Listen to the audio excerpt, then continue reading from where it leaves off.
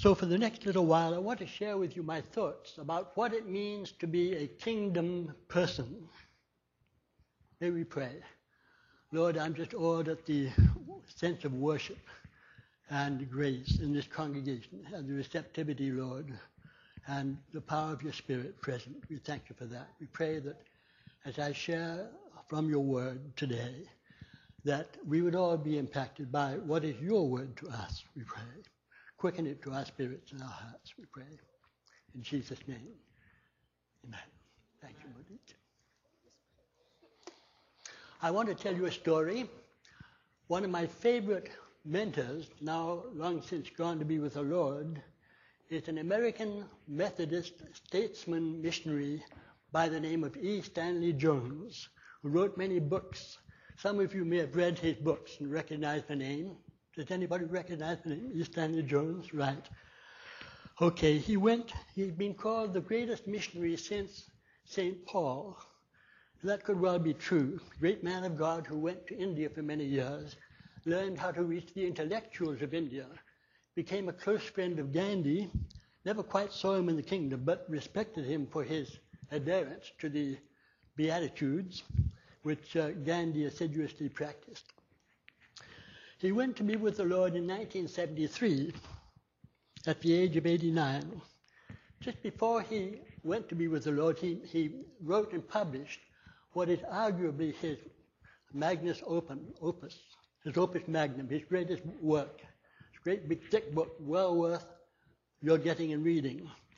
And it is called The Unshakable Kingdom and the Unchanging Person. You can guess what they represent. My story is about how the Lord first deeply impacted him with the kingdom. The year was 1934. Stanley Jones, then 50 years of age, was visiting Moscow in Russia to see what communism was like. He saw the communists building up a civilization without God and doing it enthusiastically. His heart fell. The young people were coming out of the subway carrying earth, and they were chanting, "We are making a new world." He was shaken. He needed reassurance. We know what happened to communism, but he didn't know that back at that time. He was given reassurance. There in Moscow, he went to his Bible. The first verse that his eyes fell on was Hebrews chapter 12, verses 28a. It is, "Let us be grateful for receiving a kingdom that cannot be shaken." Of course, the kingdom of God. Let me tell you the rest of his story in his own words. Did we have a kingdom, the kingdom of God, that cannot be shaken? The answer was clear and unmistakable. Yes, the unshakable kingdom is the kingdom of God. And not only will it not be shaken, it cannot be shaken, for it is ultimate reality. All the other kingdoms are shakable. The kingdom of communism is shakable. We know what happened to that back in 1989. They had to hold it together by force. Relax the force and it goes to pieces. The kingdom of capitalism is shakable. President Eisenhower, he wrote this book at the time Eisenhower was president, had a heart attack. And the stock market dived $4 billion today. Read $4 trillion, okay? The kingdom of personal health is shakable. The doctor gives you a checkup, shakes his head and says, "You've got a cancer." Shakable. Everything is shakable except one thing, and that is the kingdom of God. A Hindu chairman, says Stanley Jones, at the close of one of my addresses said, "If what the speaker has just said isn't true, then it doesn't matter. But if it is true, then nothing else matters. If what I had just said about the kingdom isn't true, it doesn't matter. But if it is true, nothing else matters. Then all science, knowledge, achievements, all nations, all persons, all things must be related to this unshakable kingdom in surrender and obedience and alignment, or else end in frustration and failure and decay. I lived on that bus, said Jones, exultantly that day in Moscow, and kept saying to myself, this is it, this is it. But there was more to follow. The next day I went to my Bible hungry for more. This verse and a few verses below the other was the other more. Jesus Christ, the same yesterday, today, and forever. In a world of flux and change, there's one unchanging person, and that is the unchanging person, Jesus Christ. And the answer came back, yes, an unhesitating, full-throated yes. Jesus Christ is not changing. Our views about him may change, all the way from myth to master, but he himself is not changing. Not changing except unfolding from age to age as we get to know him better. Always the same, yet forever new, unfolding but always the same. I saw that I had discovered the two absolutes, the unshakable kingdom and the unchanging person. And that is the title of his great book. He had rediscovered the perfect kingdom, but you can't have a kingdom without a king. But here we have the perfect kingdom and the perfect king in charge of the kingdom. I just want to remind us that the kingdom of God is the principal focus of the Lord Jesus when he was here on the earth. It is absolutely central to his teaching. The kingdom of God is mentioned 50 times in the Gospel of Matthew alone. Again and again, the synoptic Gospels tell us that he went about preaching the good news of the kingdom. Not just the gospel, but the gospel of the kingdom. Just two examples on the screen for you. Matthew chapter 9, verse 35. Jesus went through all the towns and villages, teaching in their synagogues, proclaiming the good news of the kingdom and healing every disease. Matthew's Gospel, chapter 24, verse 14, and this gospel of the kingdom shall be preached unto all nations, and then the world shall come, then the end shall come. We know that that's in process right now. We're coming to that place where the gospel is being preached to every nation upon the earth. Even after the Lord Jesus rose from the dead, we find that the kingdom of God continued to be his principal preoccupation, his principal teaching. In Acts chapter 1, verse 3, we read that he appeared to them over a period of 40 days preaching or spoke about the kingdom of God. So then we look at the life of Paul. We turn to the very end of the book of Acts, chapter 28, verses 30 and 31. We find no surprise that Paul was doing the same thing. For 2 whole years, Paul stayed there in his own rented house and welcomed all who came to him. Boldly and without hindrance preaching, he preached the kingdom of God and taught the Lord Jesus Christ. He talked about the absolute kingdom, he talked about the absolute king, the unshakable kingdom, the unchanging person. Now, in view of the Lord's emphasis and that of the Apostle Paul, it's astonishing to me that we don't hear more preaching and teaching about this concept, this absolute reality, the kingdom of God. So I'm going to try and make up a little bit for that now, today. So what do we mean by the kingdom of God? If you're like me, it took you years to understand this phrase does not mean heaven. Even when the Lord Jesus told Nicodemus, John chapter 3, verse 5, on the screen, except a man be born of water and of the Spirit, cannot enter the kingdom of God. He was not, I say, talking about heaven. Yes, the kingdom of God is the way to heaven, but it's not heaven. It's the government of God we're talking about here. It speaks of the king's domain, the king's dominion, and in particular about the king's reign on this earth. Do we see this? I feel it's important that we understand this. So when the Lord said, except a man be born of water and of the Spirit, he cannot enter the kingdom of God, he was saying to Nicodemus, and I believe by extension he's saying to all of us, you cannot even come under the rulership of the kingdom unless you're born of water and of the Spirit. For good reason. For Jesus came to this earth to create a new race of human beings who could relate properly and effectively to God. And you cannot do that except by rebirth. I like the way that C.S. Lewis puts it. He says, this is a change from being creatures of God to being sons of God. So I hope we're clear on that, because I was not clear on that for many, many years.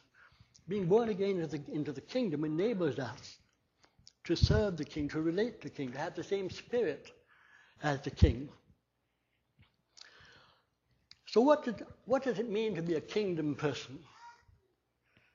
To begin with, I suggest we need to turn to Matthew chapter 6. We sang it earlier, verse 33, King James, but seek ye first the kingdom of God and his righteousness, and all these things shall be added to you. I find it helpful to know that in the original Greek, that word seek is in what they call the continuous present tense. It's be seeking, not just seek and you're done. It's continually be seeking the will of God in my life. Then you find that you understand what your plan, what his plan for you is in the kingdom. So what does it mean to be continually seeking first the kingdom of God?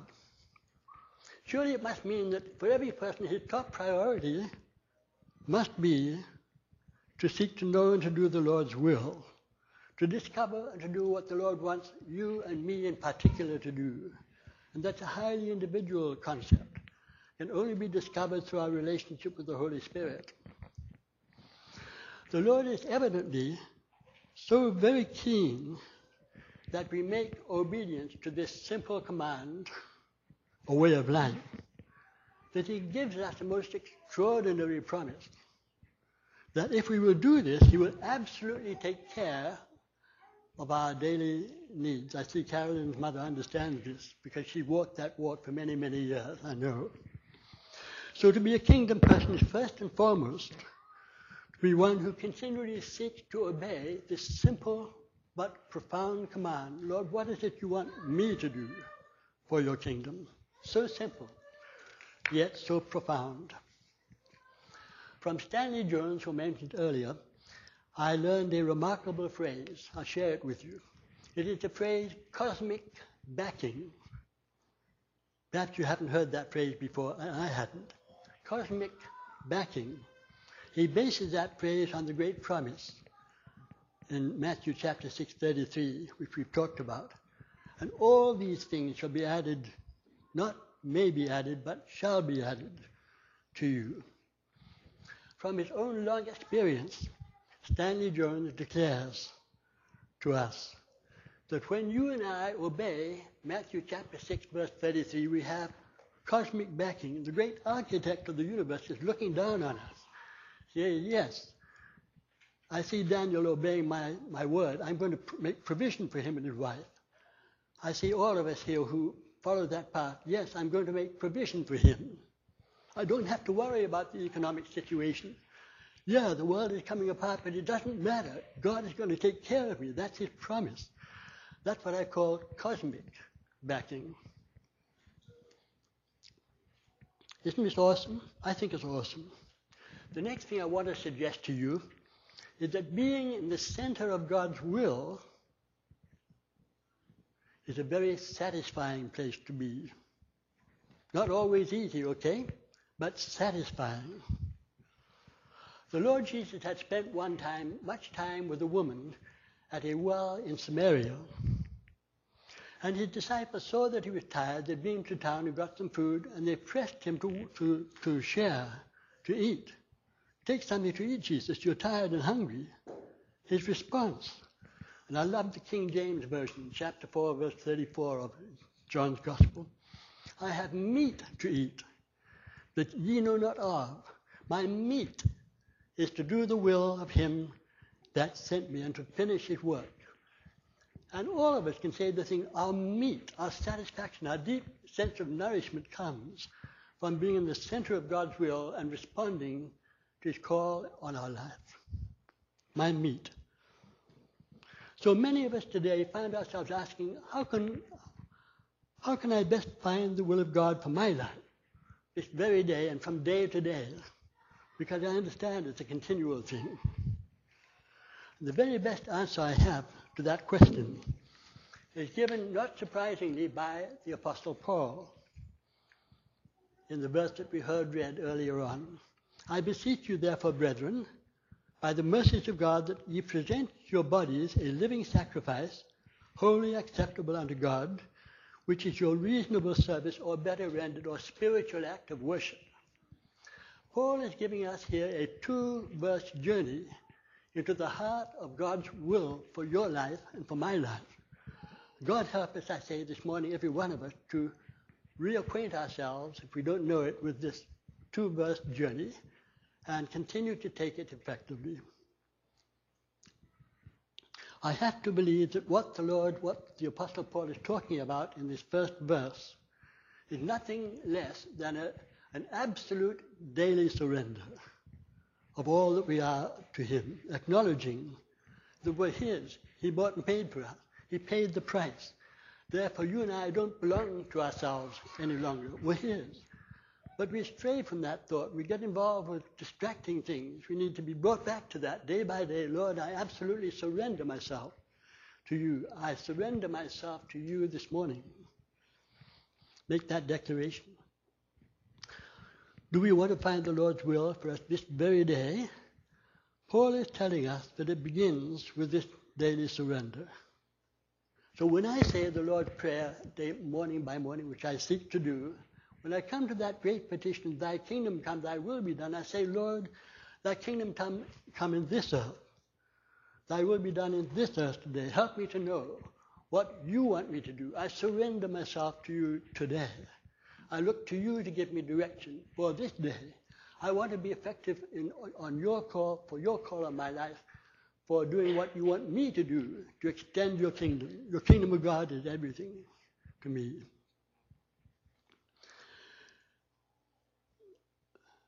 And then in the very next verse, I find the Lord's wonderful promise.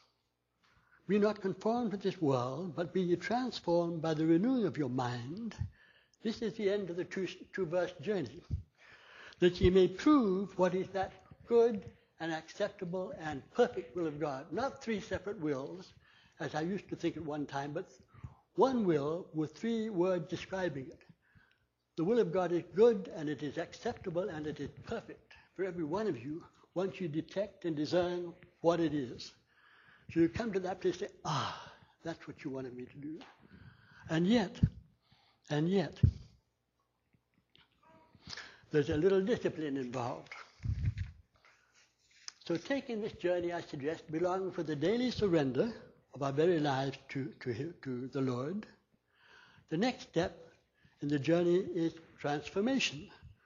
Be transformed by the renewal of your mind, that ye may prove what is that good and acceptable and perfect will of God for your life. Yes, there's a discipline involved in this 2-verse journey to discovering the Lord's will for your life, for my life. The first part, the absolute surrender of our wills, is the daily offering of ourselves to him as a living sacrifice in surrender. The second part is the renewal of our mind. But how? By the washing of our minds, by the water of the Word, by allowing the Holy Spirit to impress the Word on our minds. By taking the time, this is key, because most of us rush. By taking the time to wait on the Lord to secure his direction for the use of our time and our talents. For remember, we don't belong to ourselves, but the Lord Jesus has bought us with a price. We're his and his alone to direct. In this hurly-burly, rushing world of ours, which affects us as Christians as much as anybody, we tend to rush and get past this time of waiting and rush into our activities the time that our work, whatever it may be, whether it's at home or otherwise, or we turn on the TV or the radio. But let's not do that. Let's give top priority to this time of waiting on Him, discovering what His will is for us day by day in this North American country. So, at the end of this 2-verse journey, it's assured we will we'll discover what is that good and acceptable and perfect will of God for us. Monique, have I exhausted my time? Oh, okay. So I close this message with a question for all of us. And by the way, would the praise team come up to save time? Then you'll be ready to go after that. As we recognize more and more, perhaps for the first time, the huge importance of the kingdom of God to the Lord Jesus, is this a time for you and I to seek afresh the kingdom of God and His righteousness on a habitual basis, to re-examine our devotional lives, to make ample room for the discovery of His will for us each and every day? Do we understand that as we do this, we have His absolute promise that He will take care of all of our needs? We have cosmic backing. Will you say that phrase? Cosmic backing. You got it. Okay. You have that cosmic backing. And as we recognize and remember that the local church is the principal instrument for the extension of the kingdom of God, the principal, not the only, but the principal instrument for the extension of His kingdom is your local church. Should we take time to re-examine our commitment to our own local church in service, in prayer, in giving, and contributing whatever our talents are that the Lord has given us. But to do so not under condemnation or under legalism, but under the leading of the Spirit of God, who is here to help you. So, Father, I bless you and thank you for this wonderful congregation and the lovely worship time that we've enjoyed in communion time. I pray that for myself and for the others, we may regularly and sincerely seek your face, be seeking the kingdom continually, to bring joy to your heart, but also to bring satisfaction to ours. Lord, let not a day go past, we pray, in our lives, where your Spirit isn't reminding us of the importance to you of the kingdom of God upon this earth, I pray. Help us to be led by your Spirit at all times. In Jesus' name, amen.